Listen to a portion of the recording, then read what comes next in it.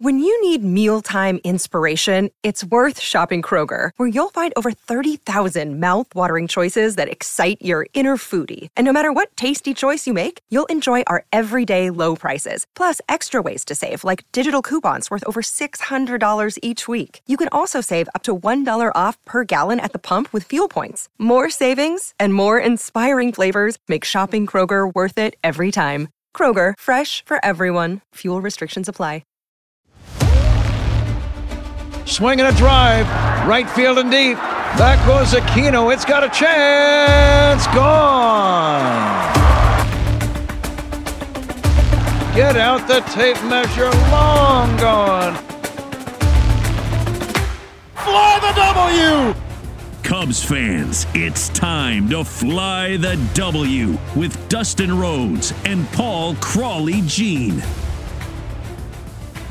You are listening to the Fly the W670 podcast, season number 2, episode 84. We're breaking down the Cubs bullpen. Don't forget to listen, download, review, and most importantly, subscribe to our podcast. Follow us on the socials. Fly the W670 on Twitter, Instagram, and Fly the W on Facebook, or email us at flythew670gmail.com. Crawley, happy Thursday and happy anniversary. Happy anniversary to one of the greatest days in all our lives. November 2nd is when we're recording this. What do we have? 7 years now. God, time just flies, Dustin. But it feels longer. It feels like a decade ago to me, not just 7 years ago. How about you? Does it feel like 7? It feels longer. To me, it feels both. It feels like yesterday, and then it also feels like so long ago. Like when I look at the pictures and I look at all that stuff, and I'm like, oh my God, I look like a baby on some of these. So, you know, is that where you were when it all happened, or that's you watching the game with friends? What was that exactly? For me, no, I was a wreck. I was a train wreck. I refused to go to Cleveland. I didn't want to think I would jinx them. So I wanted to stay in my spot and my couch. And then like, once we got to like the fifth inning, I was pacing pretty much back and forth in front of the TV, but I was no fun to be around. I was no anything. Like, it wasn't the jovial, hey, Crawley's at the game. No, it was leave me alone. Nobody say anything. I was. Did you watch it by yourself? Were you by yourself? My family was my wife was there. My kids were there, but no, I just did not want to have any kind of anything. Dustin, I was there in 2003 in Wrigley. I saw the Diamondbacks celebrate on our field in 2007. I saw the Mets celebrate on our field in 2015. I told you, sometimes it's just the worst feeling. All I wanted more than anything was to see a World Series in my lifetime, and how you can't get any closer than a Game 7. So I was absolutely in a panic and in no mood to be around anybody. I didn't want to be in a bar. I didn't want to be on the streets of Wrigleyville. I just wanted to be left alone. All right. And then did you go to the parade? Probably the dumbest question I've ever asked you, but did you go to the parade? The answer is yes. And we'll definitely talk about that in the next podcast when we talk about the anniversary of the parade. Always a lot of good anniversaries around this time. Well, luckily we have an anniversary. All right. So Crawley, let's get into it. We've been talking about the different positions for the Cubs. And today on the 84th episode of season number 2, we're talking relief pitching and the bullpen. Yeah. When we look at the bullpen, when compared to the other 30 teams in MLB, the Cubs rank 16th in WAR, which is pretty similar to where they were in 2022 when they finished 17th out of 30 teams. 24 different pitchers, and I'm making that quote sign because some of the guys were position players, came out of the bullpen in 2023, but that included Stroh for a couple of games, like Miles Mastrobuoni, Tucker Barnhart pitched a bunch of games, and a couple guys that were called up the last weekend of the season. But Dustin, I really want to focus on the everyday bullpen guys, the guys that were there and had real roles. Julian Merriweather came out, and Mark Leiter were in the most games, 69, followed by Alzolay, 58, Fulmer, 35, Daniel Palencia, 27, Jose Quaz in 26 games in his short time, Hayden Wesniewski, 23 games, Brad Boxberger, 22, Javier Assad, 22 games, Keegan Thompson, 19 games, Drew Smiley, 18 games, Brandon Hughes, 17, Anthony Kay, 13 games, but he was a bust. Jeremiah Estrada, 12. Luke Little, 7 games. And Nick Birdie was in 3 games. The Cubs have had a lot of success in the past, signing guys and making moves and then flipping them. You know, whether you're talking about Scott Efros or David Robertson or Andrew Chafin or Chris Martin, they've done a really good job of that. And this year they signed 2 veterans to the bullpen, Brad Boxberger and Michael Fulmer. And in one of the most underrated moves of the season, they picked up Julian Merriweather off the scrap heap, off the waiver wire from Toronto. But this year was different because the Cubs didn't sign, like I said, a lot of free agent arms. They were going mostly internal options. One issue that would affect the Cubs bullpen throughout 2023 was the lack of left-handed bullpen arms. When the team broke for the season, Dustin, the Cubs did not have a single left-handed bullpen pitcher on the roster. But like most bullpens throughout a season, there were some positive surprises and some disappointment. So first off, we thought we would look at the breakouts.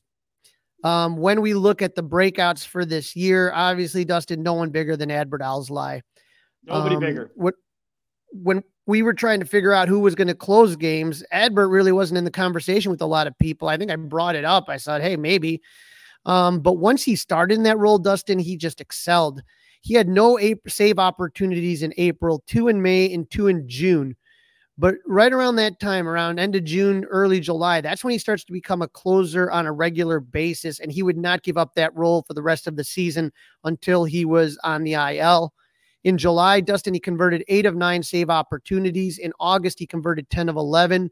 Unfortunately, he blew a save against the Reds on September 1st. Didn't pitch for a week, pitched on September 8th and 9th versus the Diamondbacks, and then went on the IL with a forearm strain. He would appear in one more game in September against Milwaukee on the last weekend of the season on that Friday. He finished the season with a record of 2-5 with a 2.67 ERA. He had 7 holds and converted 22 out of 25 save opportunities. In 64 innings, he only gave up 5 home runs. But when you talk about the Cubs run, it's really going to be a couple things. It's Bellinger and Tauchman kind of solidifying that center first position. And it's going to be having Merriweather, Leiter, and Alzolay go 7, 8, 9 and solidifying the back end of the bullpen and winning a lot of close games. Yep, absolutely right. And don't forget Michael Fulmer either. He needs to be put in that conversation as well. Yeah, we'll talk about Fulmer. I didn't have him down as a breakout as much. He helped for a little bit, but as far as the season in the whole, it's okay.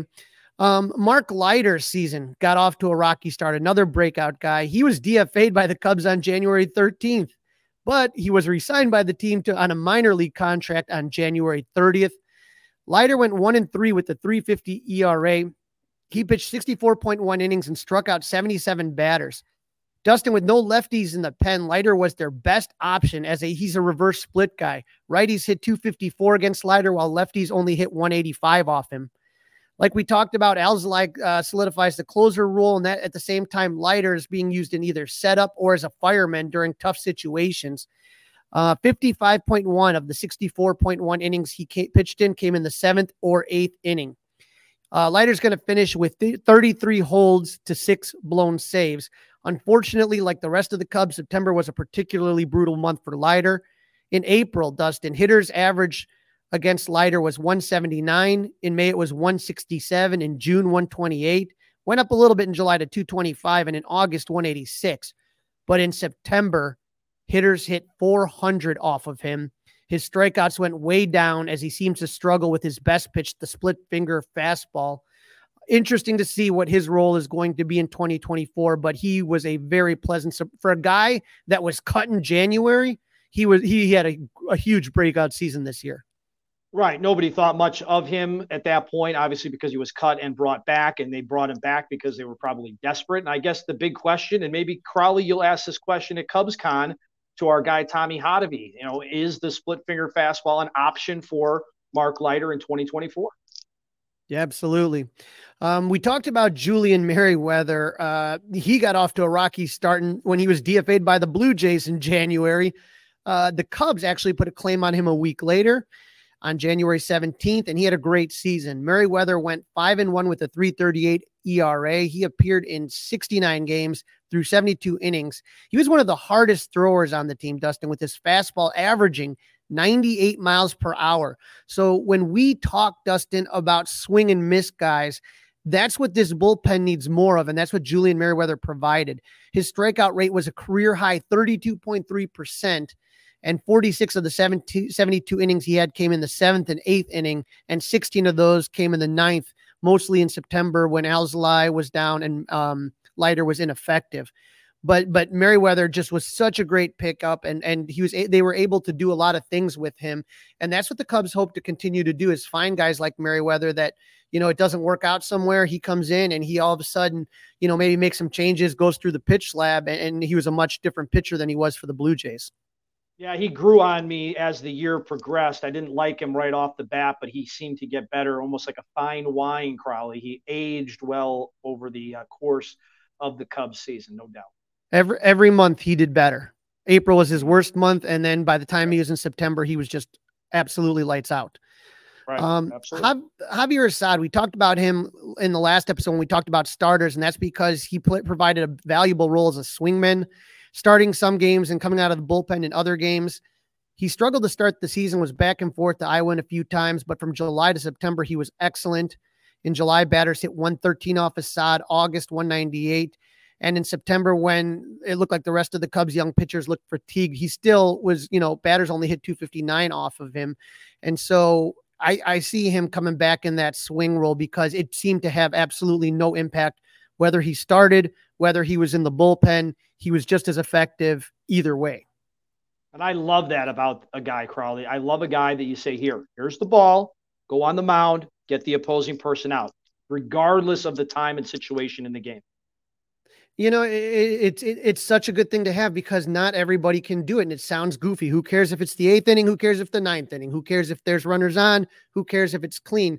But it affects these guys. I wish it didn't, but it does. And to have a guy like Assad was really, really a good get. Guys that struggled. Looking at all the numbers, Dustin, Michael Fulmer was one of the big free agent signings. And the reason I put Fulmer on here, he was signed to a 1-year prove-it deal with the Cubs on February 20th as the they figured that they would use Fulmer in a setup or a closer role, but that never came to fruition.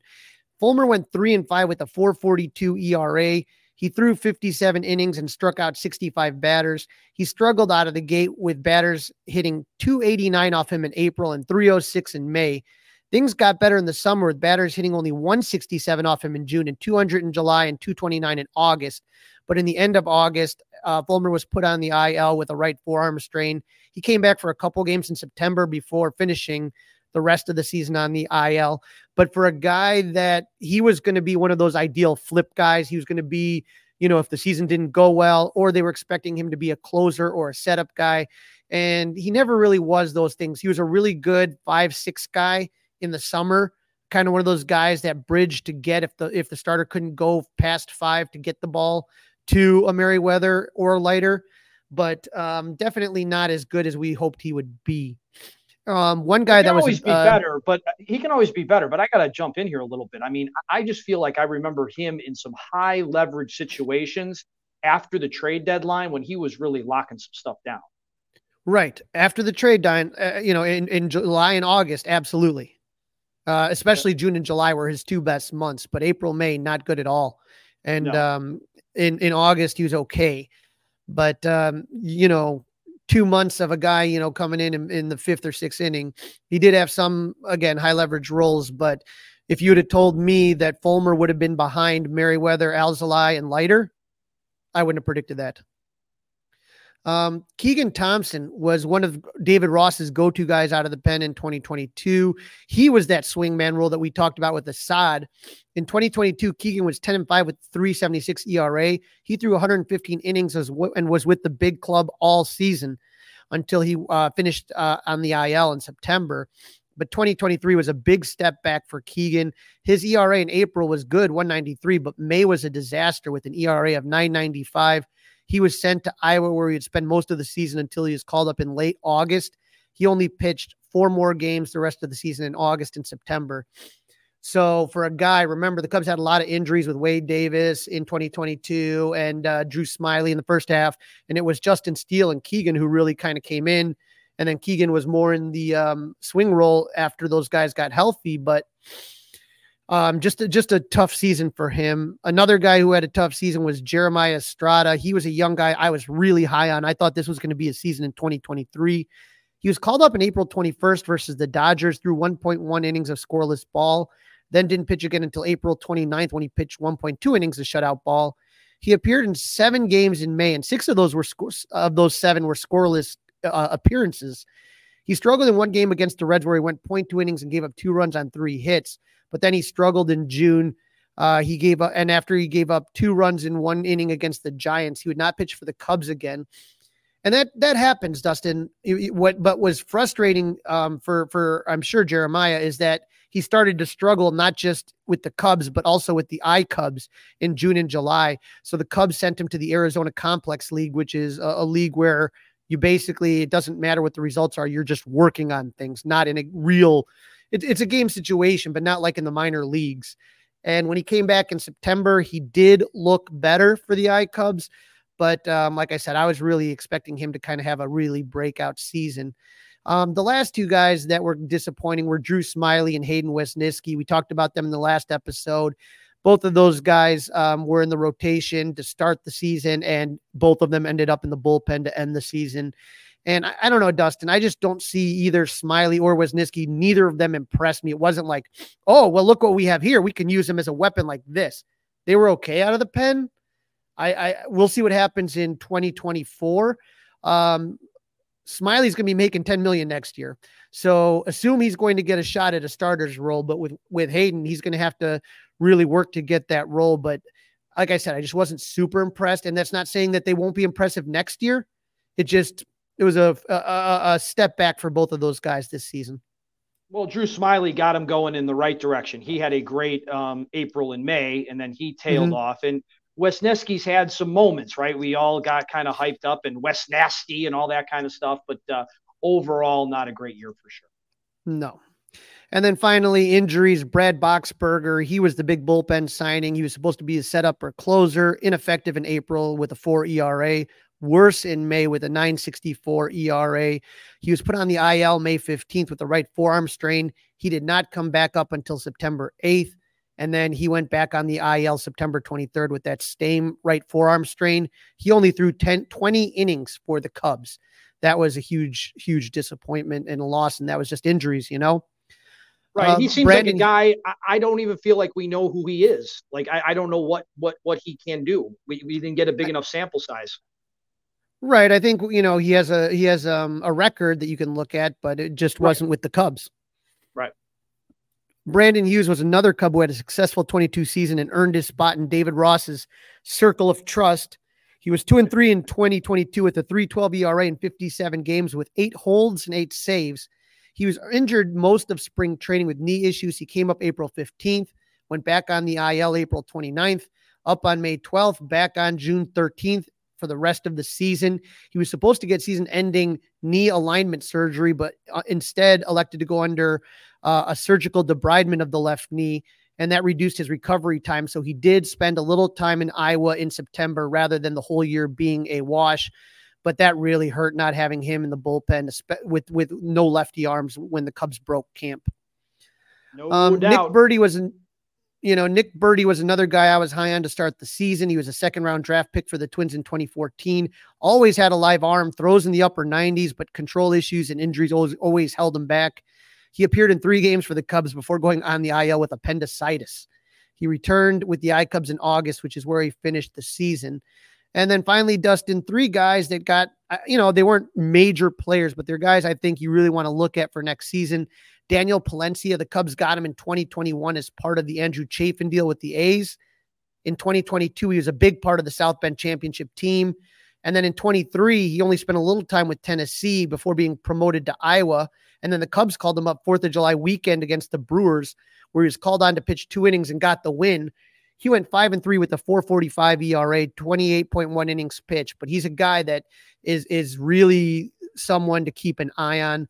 Luke Little, a.k.a. Luke Not So Little, stands at 6'8", 220 pounds.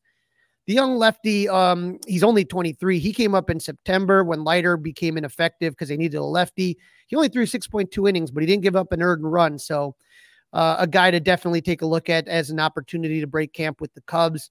And then finally, Jose Cuas came into the Cubs in the Nelson Velasquez trade at the deadline. He appeared in 11 games in August and Dustin 18 games in September when the Cubs Too much Jose Cuas. Too much Jose Cuas. Exactly. But the thing is, he had a rubber arm. And he has a good pitch mix, but that was not the intended goal, was to watch Jose Cuas 18 times in September. That was just out of necessity. I think he will benefit from the pitch lab, and the Cubs believe there is a lot of unlocked potential there. But in the next segment, Dustin, we'll talk to Tony Andracki, and he's going to give us a better idea of what the Cubs are going to do as far as building a bullpen for 2024.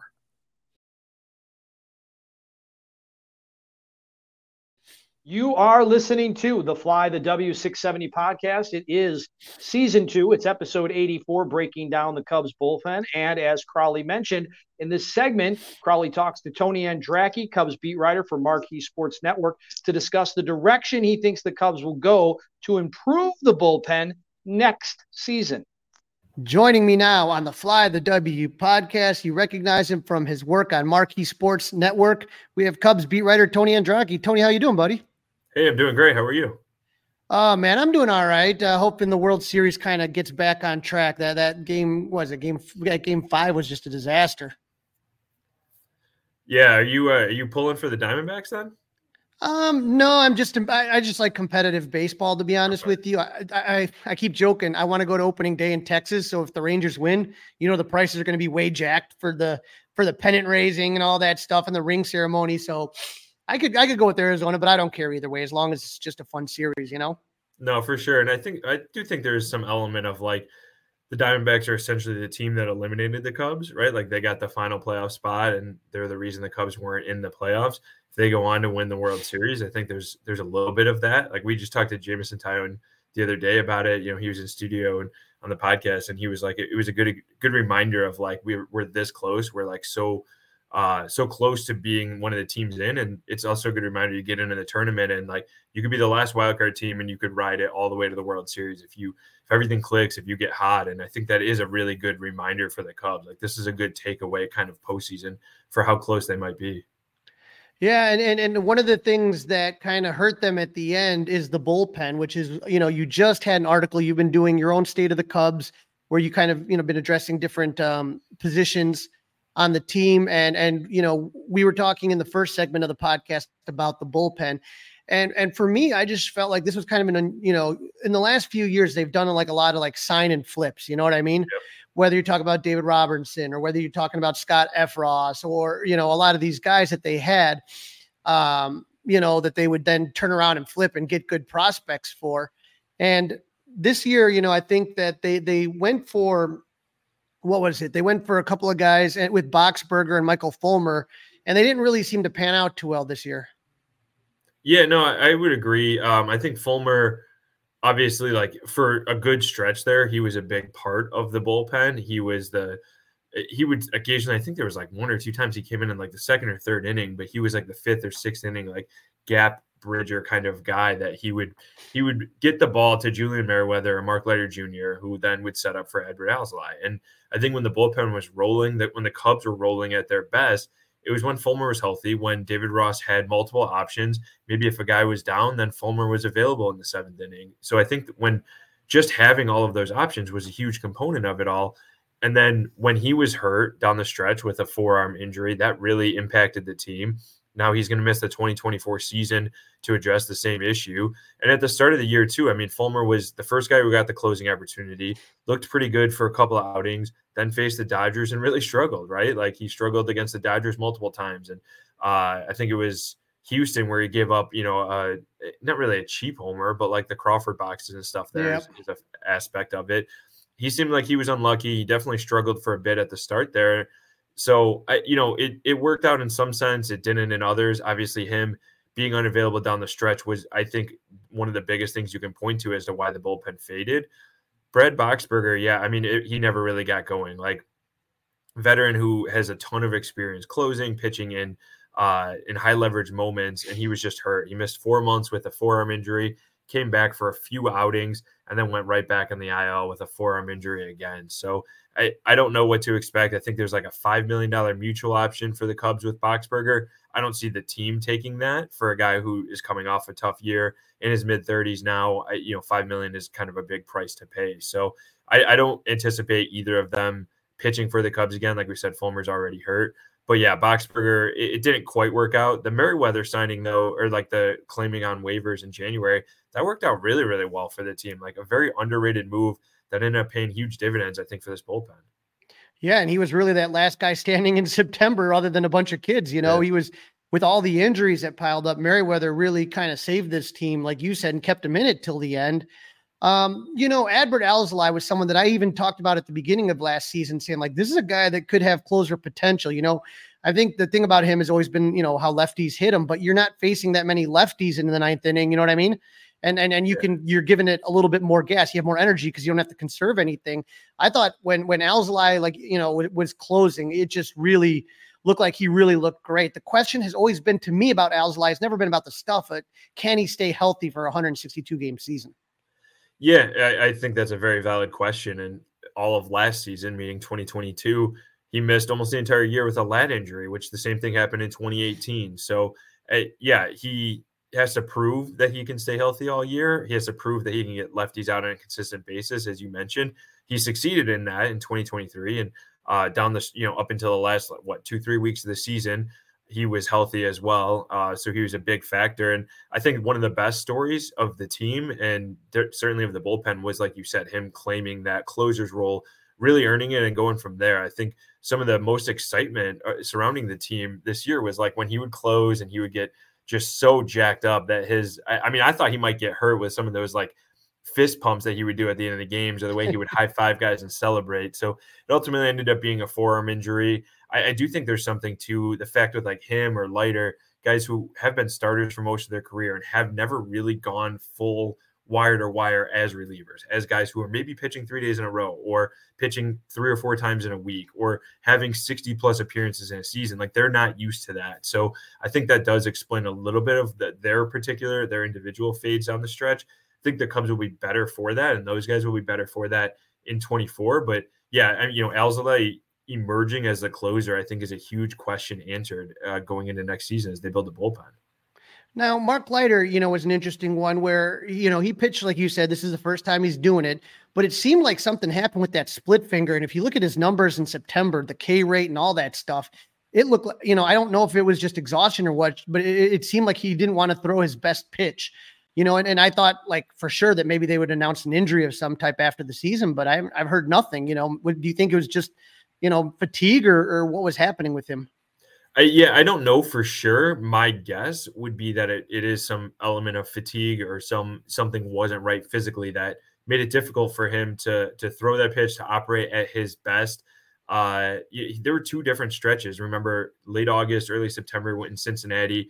He didn't pitch because I think David Ross used the term like barking, things like barking for Leiter. So he was down for like almost a week there. And then there was like an 8-day stretch before Atlanta where Leiter didn't pitch either. The whole homestand prior to that, I think Merriweather worked like 3 days in a row and Leiter wasn't out there. So between like 2 week-long stretches in the final month plus of the season certainly indicates like he was struggling with something physically. And, he did not go on the IL like Fulmer, like Alzolay or whatever, like these other guys did. But to be unavailable for almost 2 weeks in that stretch certainly hurt the bullpen, especially because it's not like they had another roster spot there. So I don't know. I mean, I would kind of point to all of September and really the last few weeks of Leiter of just fading down the stretch, of dealing with whatever it was physically that he was dealing with. I'm not to say that like he guaranteed will be as good as he was April through August next season, but I think the better bet would be that longer sample size of like, he was a really good pitcher, led the team in holds. I think he had like 28 holds, was good against lefties and righties. I think the Cubs have found something there in a high leverage arm that they can use moving forward. And you can't necessarily throw it all out, but like I do think that the fading down the stretch was just a physical aspect of it all, that he's just not used to this. Remember too, like this guy missed several years or a year plus coming off of Tommy John surgery. Like when the Cubs signed him last year, when he was coming back in 2022 to be first in the rotation and then the bullpen, that was him coming back off of injury after missing several seasons with it. So it's a guy that like he has to get healthy and pitch wire to wire. He did that to some extent in 23. I anticipate it'll probably take a little bit more of a step forward at that in 2024. Now, someone that came out of the pen at the end of the season that didn't start there was Drew Smyly. The Cubs are going to pay him $10.5 million for 2024. Now, do you think that he is going to have a chance in spring training to compete for a starter's role, or do you think they're going to want to use him just as out of the bullpen as a lefty option?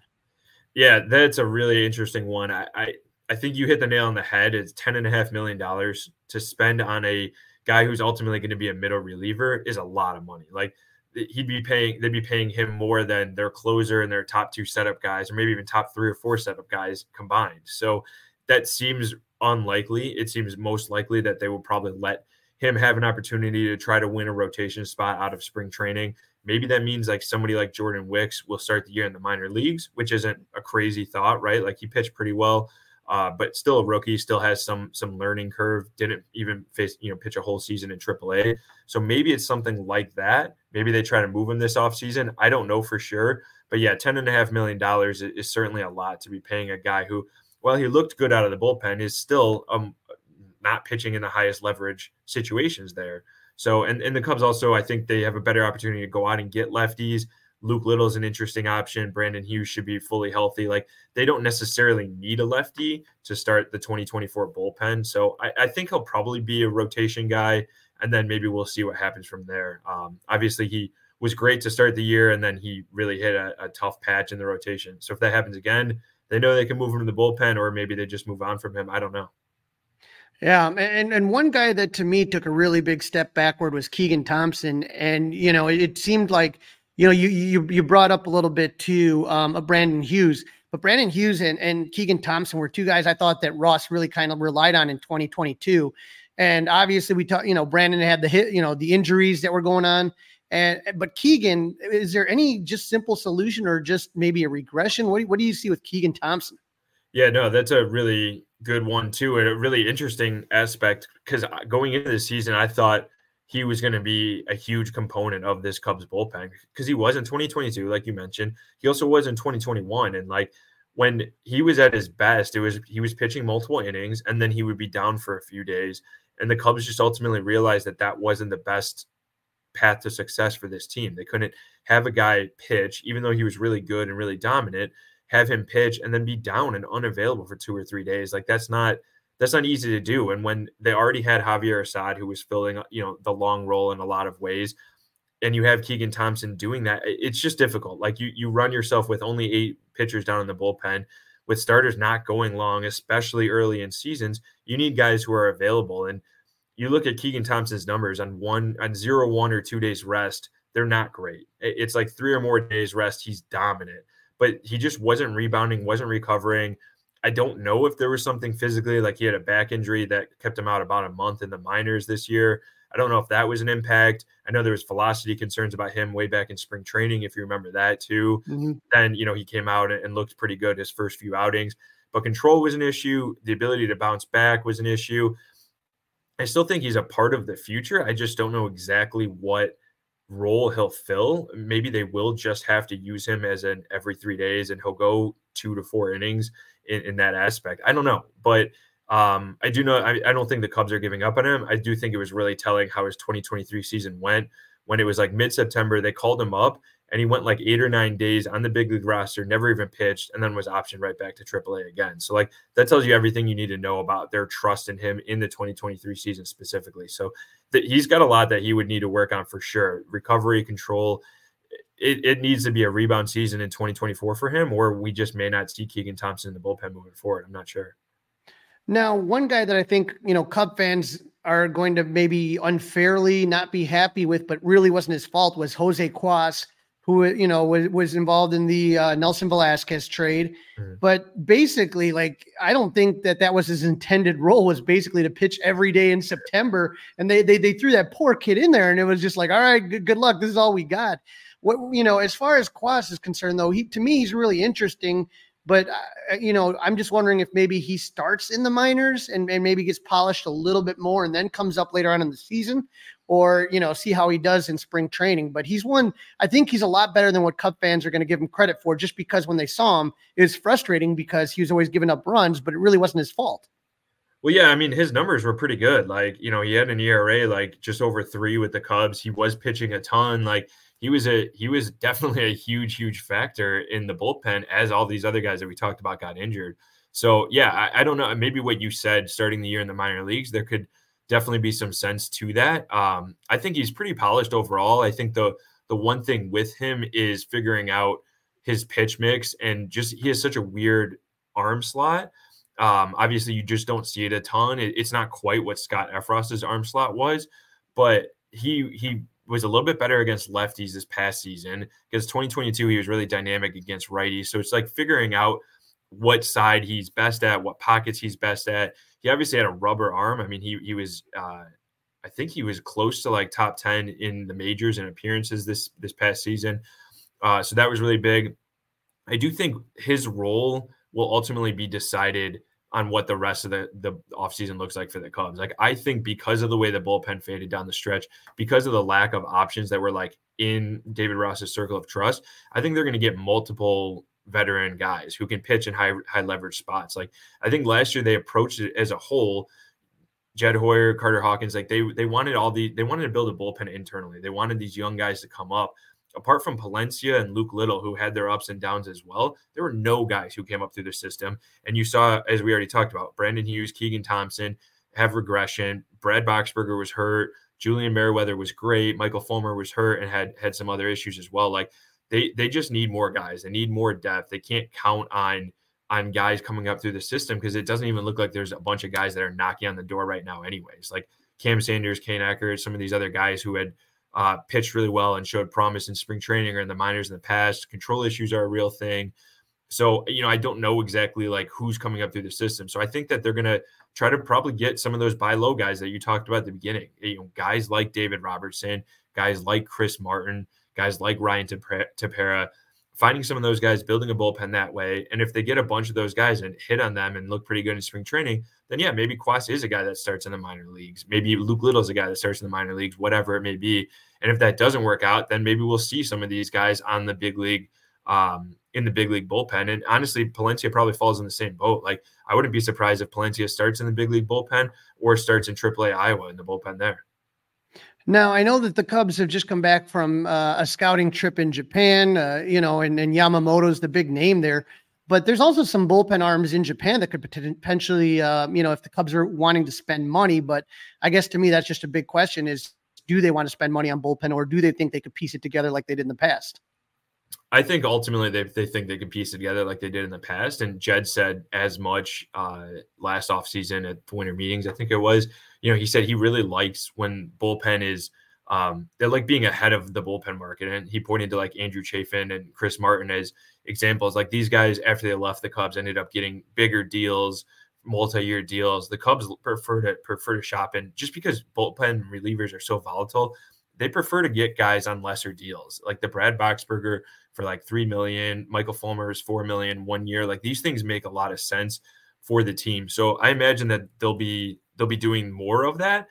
And honestly, and when I say more, as like continuing along, but also more than just the 2 guys that they signed last year. Like, I wouldn't be surprised if they signed 3 or 4 guys, or have more waiver claims like Julian Merriweather, or more minor league signings coming into camp like Tyler Duffy was, stuff like that. I just think they're going to add more proven guys in the bullpen at some point over this offseason. Now, just to move real quickly away from the bullpen, this is some breaking news that happened in the last hour and a half, is that sources are reporting that John Maley is going to be back with the major league staff. Tomorrow is the anniversary of the Cubs World Series 2016. John Maley was the hitting coach. Under his tutelage, I mean, the Cubs made the NLCS 3 years in a row, 15, 16, 17. And then I think they let him go and they got Chili Davis, and that was a disaster. What do you think about Mahle coming back, and what do you think he's going to bring to this team? Yeah, I think it's really interesting for sure. I don't know exactly what role he's going to fill or how that's going to play out. But yeah, the Athletic reporting that is definitely a very interesting wrinkle of this offseason. I think Mahle's just held in high regard around baseball, but also within the Cubs organization. You just spelled it out really nicely. Like the rapport and relationship he had with those players, I think was really key. Now, obviously, almost none of those players are still around, right? Like, I am sure he knows Ian Happ a little bit and stuff like that. But other than that, like from the World Series team, there's nobody. Obviously, Happ came up in 2017 then, but so I don't know. I don't know exactly like what role he's going to fill. I don't know quite like how the Cubs envision this moving forward. I do know that he's somebody that they value and serving, in the minor leagues as a hitting instructor as well. Like I think they trust him. They trust having another trusted voice on the coaching staff is certainly a help too. And then rapport with David Ross is key. Like, being on the World Series team together, him as a coach, Ross as a player, I think is really important. So just adding like more good, valuable voices in there, I think can certainly help. And to be honest, though, I don't think the Cubs want to shake the system up too much from hitting. Like they probably exceeded almost everybody's expectations as an offensive group in 2023. They need to figure something out, whether it's bringing Bellinger back or signing Shohei or whatever else. They need to do more this offseason to try to get Bellinger's production or more in return. But like overall, they're not trying to like reinvent the wheel. And I think Mahle's just a guy that's going to kind of fit in seamlessly with like the offensive production. 100%. And people have to remember that Mahle was Shohei's hitting coach in Anaheim. So you got that. And then you also have a lot of guys, I think, that are like on that bubble that already know, John, whether you're talking about PCA or whether you're talking about, Canario Canario, any one of those guys that he worked with. I think that'll kind of help with maybe the transition as well.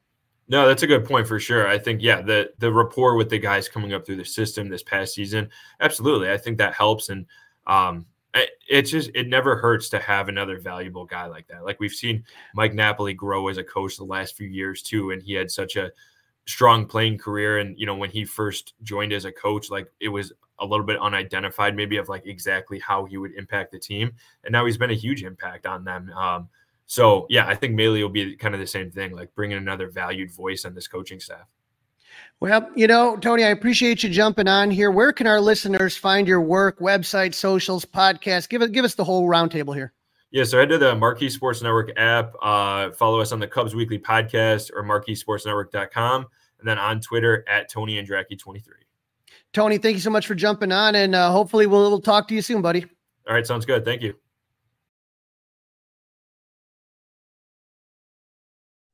You are listening to the Fly the W670 podcast. It is episode 84 of season number 2. We are breaking down the Cubs bullpen. And Crawley, we want to remind everybody to listen, download, review, and most importantly, subscribe to the Fly the W podcast. And right now, we have to talk about a champion. We are going to recap the World Series. The last game of baseball for this season was played last night. Let's get into a couple of items on that and some news and notes to share with everybody. Yeah. First of all, season's over, like you said, and it's award season now. Congrats to Seiya Suzuki, Dansby Swanson, and Cody Bellinger were all named Silver Slugger finalists. We will find out on the 7th who will be the winner the 7th, I think, is Golden Gloves. I think Silver Slugger is a little later. But definitely, Sunday the 5th is Gold Gloves.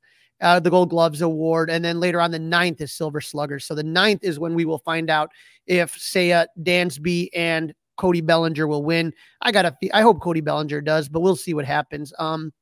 So that's exciting. What is really exciting for me is Patrick Mooney and Sahadev Sharma on Wednesday report that former Cubs hitting coach John Mahle coming back to the Cubs staff in 2024. We don't know what his role will be yet. But Dustin, I know John very well. I've been to his coaching clinics. He is one of the most respected hitting coaches in the game.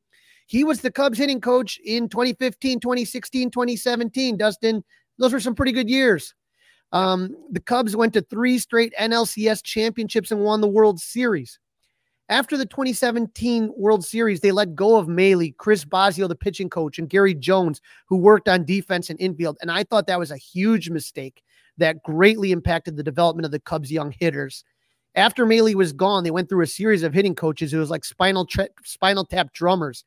Chili Davis was a disaster in 2018. You had Anthony Iapoce coming in from 2019 to 2021. Greg Brown for 1 year in 2022, and Dustin Kelly took over in 2023. So if you're a guy like Ian Happ, you've had 1, 2, 3, 4, 5 different hitting coaches. I mean, not great. No, that's a lot of revolving door on that position. Correct. And remember that Maile was David Ross's hitting coach in 2015 and 16. After getting dismissed from the Cubs, he was the hitting coach for the Phillies. And a lot of those young Philly players learned under John Maile. And then he went to Anaheim, where he got to coach Mike Trout and Shohei Ohtani. After Mann was let go mid-season, Maile was let go so new manager Phil Nevin could make his own hire. And then Maile became the hitting coach last year for the Iowa Cubs. We went and we visited with him and talked to him about the players. And he did a great job with PCA, Matt Mervis, Alexander Canario, and a lot of other players in Iowa. So I think, Dustin, this is going to be a really good move because of all those young players that are going to be there. They're going to have someone there, a voice that they recognize, and a very respected hitting coach for some of the older guys as well. What am I missing, Crawley? What happened? Why did he and the Cubs break up, and now he's back with the Cubs? What happened there? Any idea? Any speculation willing to share?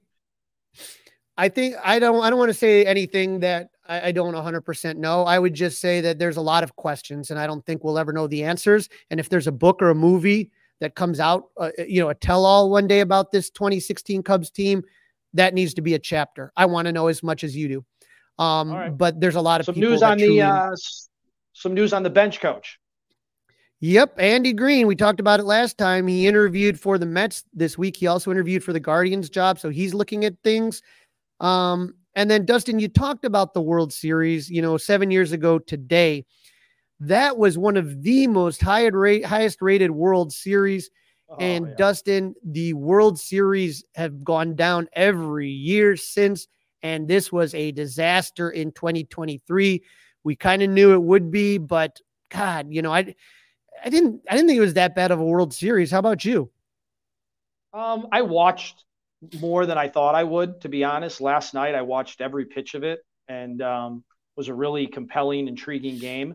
But I think it's even harder and harder to measure the ratings than ever before, because everybody watches it or takes it in on a different device, or goes out to a bar, or is over at a buddy's house, or is listening on an app. And I just wonder if there's really a true measurement to how many people are watching the game, because they had record crowds at games this year. So that seemed like there was a new love affair with baseball. And part of that is because of the game being sped up with the pitch clock, right? That is part of it, whether we like that or not, but that was definitely part of it.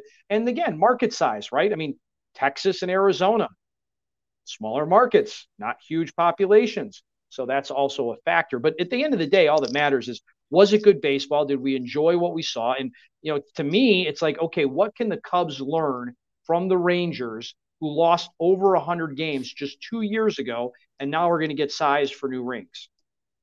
Right. Well, when we take a look, when we last left off, Dustin, it was a 1-1 split between the two teams. Now heading to Arizona. A million years ago now. Right. And so game 3 saw D-backs 2001 heroes Randy Johnson throw the first pitch to Luis Gonzalez. I thought that was cool. You remember Luis Gonzalez had the game-winning hit for Arizona in game 7 in 2001 against the Yankees. Max Scherzer versus Brandon Pfaadt was the first pitching matchup. As Pat Hughes likes to say, sometimes turning point moments can come early in games. In the bottom of the second, Christian Walker doubled to lead off the inning for the Diamondbacks. The next batter, Tommy Pham, singles. Walker sees the third base coach halfway between second and third, wave in his arms, but then just puts his head down and runs through a stop sign, and he is thrown out at home easily on a laser by Adolis Garcia. Pham reaches second on the throw, so runner in second at 1 out, but the Diamondbacks couldn't get him in. And then right after that inning, the Rangers make the Snakes pay. Nathaniel Lowe hit a leadoff double. Jung would strike out, but Lodi Tavares would ground out to advance Lowe to third. And with 2 outs, Marcus Semien, Dustin, who had been MIA for most of the postseason, hit a clutch 2-out RBI single to put the Rangers up 1-0. And then Corey Seager hits a monster 2-run blast to right field to put Texas up 3-0. And then in the bottom of the third, Max Scherzer gets out of the inning, but Dustin, he pulls something in his back and does not come out in the fourth. John Gray would come out of the pen and pitch 3 innings, giving up only 1 hit, no walks, and 3 Ks. Brandon Pfaadt went 5.1 innings, gave up 4 hits. Unfortunately, 3 of those were in the third. And then in the top of the 8th with 2 outs, another big injury for the Rangers. Adolis Garcia flies out to center, but he feels something in his oblique. He is pulled from the game. The Rangers won game 3, 3-1, but they lost their ALCS MVP in Adolis Garcia and Max Scherzer for the rest of the series. So, you're wondering, Garcia was kind of one of the lifebloods of that team. One of the the drink stirs, the ALCS MVP. I think a lot of people were curious how the Rangers would come out in game 4. And game 4 to me, Dustin, did they come out. And boy, did they come out. Yeah, they did, but that was just an awful game. That was Andrew Heaney took the bump for the Rangers for Arizona, or for the Rangers, but Arizona decides they're going to go for a bullpen game with Joe Mantiply being the opener. He went 1 1/3 inning. He left with 1 on and 1 out, and that's when the Rangers blew it open. A wild pitch by Miguel Castro scored the first run, and a few batters later, Marcus Semien heating up. He hits a 2-run triple to make it 3-0. And then Corey Seager, why would you throw this guy a pitch? Don't let him beat you. 2-run homer, and the Rangers were up 5-0 in the second. Then in the third, the Rangers loaded the bases for Travis Janikowski, who's only in the game because of the injury to Adolis Garcia. He hits a 2-run double to make it 7-0. And then Marcus Semien would hit his first home run of the postseason. He is now on fire, and Texas put up another 5-spot. Dustin, this game was over after 3 innings. The Rangers became the first team in MLB postseason history to score 5+ runs with 2 outs in consecutive innings. They became the first team with 14 straight games with a home run in the postseason. Arizona got on the board on a Lourdes Gurriel sac fly in the 4th, but in the top of the 8th, Jonah Heim answered with a solo home run to make it 11-1. The D-backs would add 4 in the bottom of the 8th on a Tommy Pham sac fly and a 3-run homer by Lourdes Gurriel. In the 9th, the Snakes would add 2 more runs, and Bruce Bochy had to go to closer Jose Leclerc to finish the game, which he did, and the Rangers won game 4, 11-7. But I got to say, Dustin, Bochy pulling his having to put his closer into what looked like a blowout game reminded me of the Cubs and Indians in game 6 when they had a 7-2 lead, and Madden went and grabbed Chapman to close it out, how nervous he was. Well, he had to win. Well, that was a little different, though, because the Cubs had to win that game. Right, they had to win that game, or they were going to be eliminated from the World Series. A little bit different. Absolutely. So, but I understand why it reminded you of it, but a little bit different. There was no tomorrow for the Cubs in that situation. Yep, and so as we sit here, Dustin, I thought, like I said, the series was good, but I'm sorry, you can't go with a bullpen game in a World Series. The World Series, right? That drives me nuts. That was a shame. So, do you think that you blame baseball a little bit? Like, should they not play 3 days in a row? Should there be a day off? I you know what? I don't have a problem with it. It just stinks. And it was 13 pitchers in the game. Nobody wants to see a bullpen game in a World Series, much less in a regular season game. And it's 10-0, everybody's tuning out. The other thing is, once it's 10-0 after 3 innings, Crowley, show of hands, I tuned out. I left the game. I left the game. Right? I went back and forth. Here's 2 guys that love baseball. I tuned out. Right. Yeah. Wasn't a good game. And so last game in Arizona Diamondbacks, win or go home, down 3-1. They have their Cy Young candidate, Zach Gallen, on the mound to take on Nate Eovaldi and his phenomenal postseason record. And this is what fans are looking for, right? Eovaldi versus Gallen. That's what you look for, right? Great matchup. And Gallen did not disappoint. He was perfect through 4. He gave up a 2-out walk in the 5th, and the Rangers didn't get a hit until the 7th inning on a Corey Seager single. Nate Eovaldi, on the other hand, was in and out of trouble all night long. He went 6 innings, gave up 4 hits, and walked 5 batters. But the D-backs couldn't get a hit when it mattered, Dustin. They were 0 for 9 with runners in scoring position. They left 11 men on base, 2 on in the first. Reminding me of the Cubs, Crowley. They were reminding me of the Cubs with that runners in scoring position stat. Awful. 2 on in the first, 1 in the second, 2 in the third, 1 in the fourth. They left the bases loaded in the fifth. The only inning Eovaldi did not allow a base runner was in the sixth, his final inning of work. And so Gallen is cruising, but he's got no run support. His no-hit bid ends in the seventh with a leadoff single to Corey Seager. He gets to third on a double by Evan Carter and scores on a Mitch Garver single to make it 1-0 Rangers. That was the score going into the ninth inning, Dustin.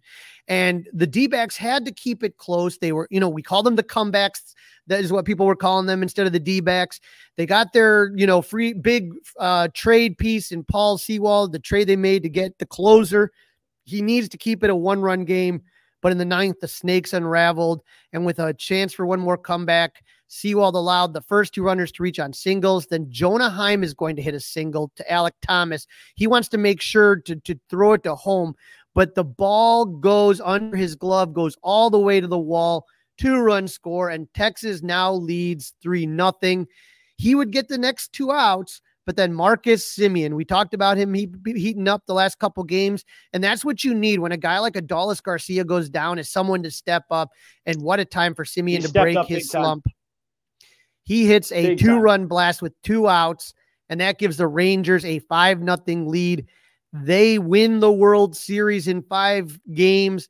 Dustin, they did not lose a road game. 11-0 on the road in the postseason. Crazy, crazy stat. Corey Seager named the MVP, and I had a little bit of pushback on that. I thought Marcus Semien should have definitely been in the equation, especially as we just recapped those last 3 wins. Marcus Semien heavily involved in all 3 of those. And what does he do? He bats in front of Corey Seager. So now Semien's on base. You have to pitch to Seager, right? You have to pitch to Seager because Semien's on base half the time. So anyway, now that the World Series is over though, Crowley, okay, there is a whole bunch of dates. And this is something as Cub fans, we really got to get into. These dates are really, really enticing. They get me going. Yes. They get me thinking about baseball. Do not stop listening to Fly the W podcast. Keep listening because there's a lot of things coming up right now. Tell your friends to listen, subscribe, and leave those 5-star reviews. November 2nd, that is today, Dustin. Eligible players become free agents. There is a 5-day window in which teams have the exclusive right to negotiate with their own free agents, but it is very rare for a deal to happen in that window. What does that mean for the Cubs? In 5 days, Jaime Candelario and Michael Fulmer are no longer Cubs. They are free to test the market. So Dustin, we talked about Candelario. Again, you're not going to sign unless the Cubs really blow them away, which I doubt it. You want to see what the market's going to offer you. That's why people usually don't do in that 5-day window unless it's something like an Adam Wainwright or something like that, where it's like a last type of year or something. So I don't see it happening. It's also this 5-day window where teams and players have 5 days to decide on contractual options. For the Cubs, that includes the mutual options on Cody Bellinger and Brad Boxberger. Marcus Stroman has a choice on his $20 million player option, and the Cubs have club options for Kyle Hendricks and Yan Gomes. The last thing we need to look at is that in 5 more days, there are no more free spaces on the 40-man roster. So you can have somebody on the 40-man roster, but you put them on the 60-day IL and someone can take their place. So right now the Cubs have like 46, 47 guys on that roster. Okay. And so Nick Birdie, Cody Hoyer, Brad Hughes, Ethan Roberts, Nick Madrigal, they all have to come off the 60-day IL. And then the Cubs are again, you have to make sure now all those players, like I said, comes up to 46, 47. All of those players are you're going to have to cut some guys. You're going to have to let some guys go. Some of it's going to be because of, mutual options. Like you're not going to have Brad Boxberger back. You know what I mean? And Cody Bellinger is going to opt out. We all know that it's going to be a little while before a decision's made, but we're going to have to keep an eye on that. And that's why you want to be listening to the Fly the W podcast. Absolutely right. Well, Crowley, that's a wrap. Don't forget to download, listen, and subscribe to the Fly the W podcast. Follow us on all the socials, Facebook, Instagram, and of course on Twitter. flythew670@gmail.com is where you can email Crawley and I. And now you can watch us on YouTube by subscribing to the 670 The Score YouTube channel. Crawley, enjoy the weekend, and we'll get back together early next week. We're going to talk about the anniversary and where we were and how we consumed the Cubs championship parade. And we will have a lot of info on the Cubs and their decisions that they make and the players make in the roster. So let's keep watching, keep listening, tuning in, and go Cubs. It's all over.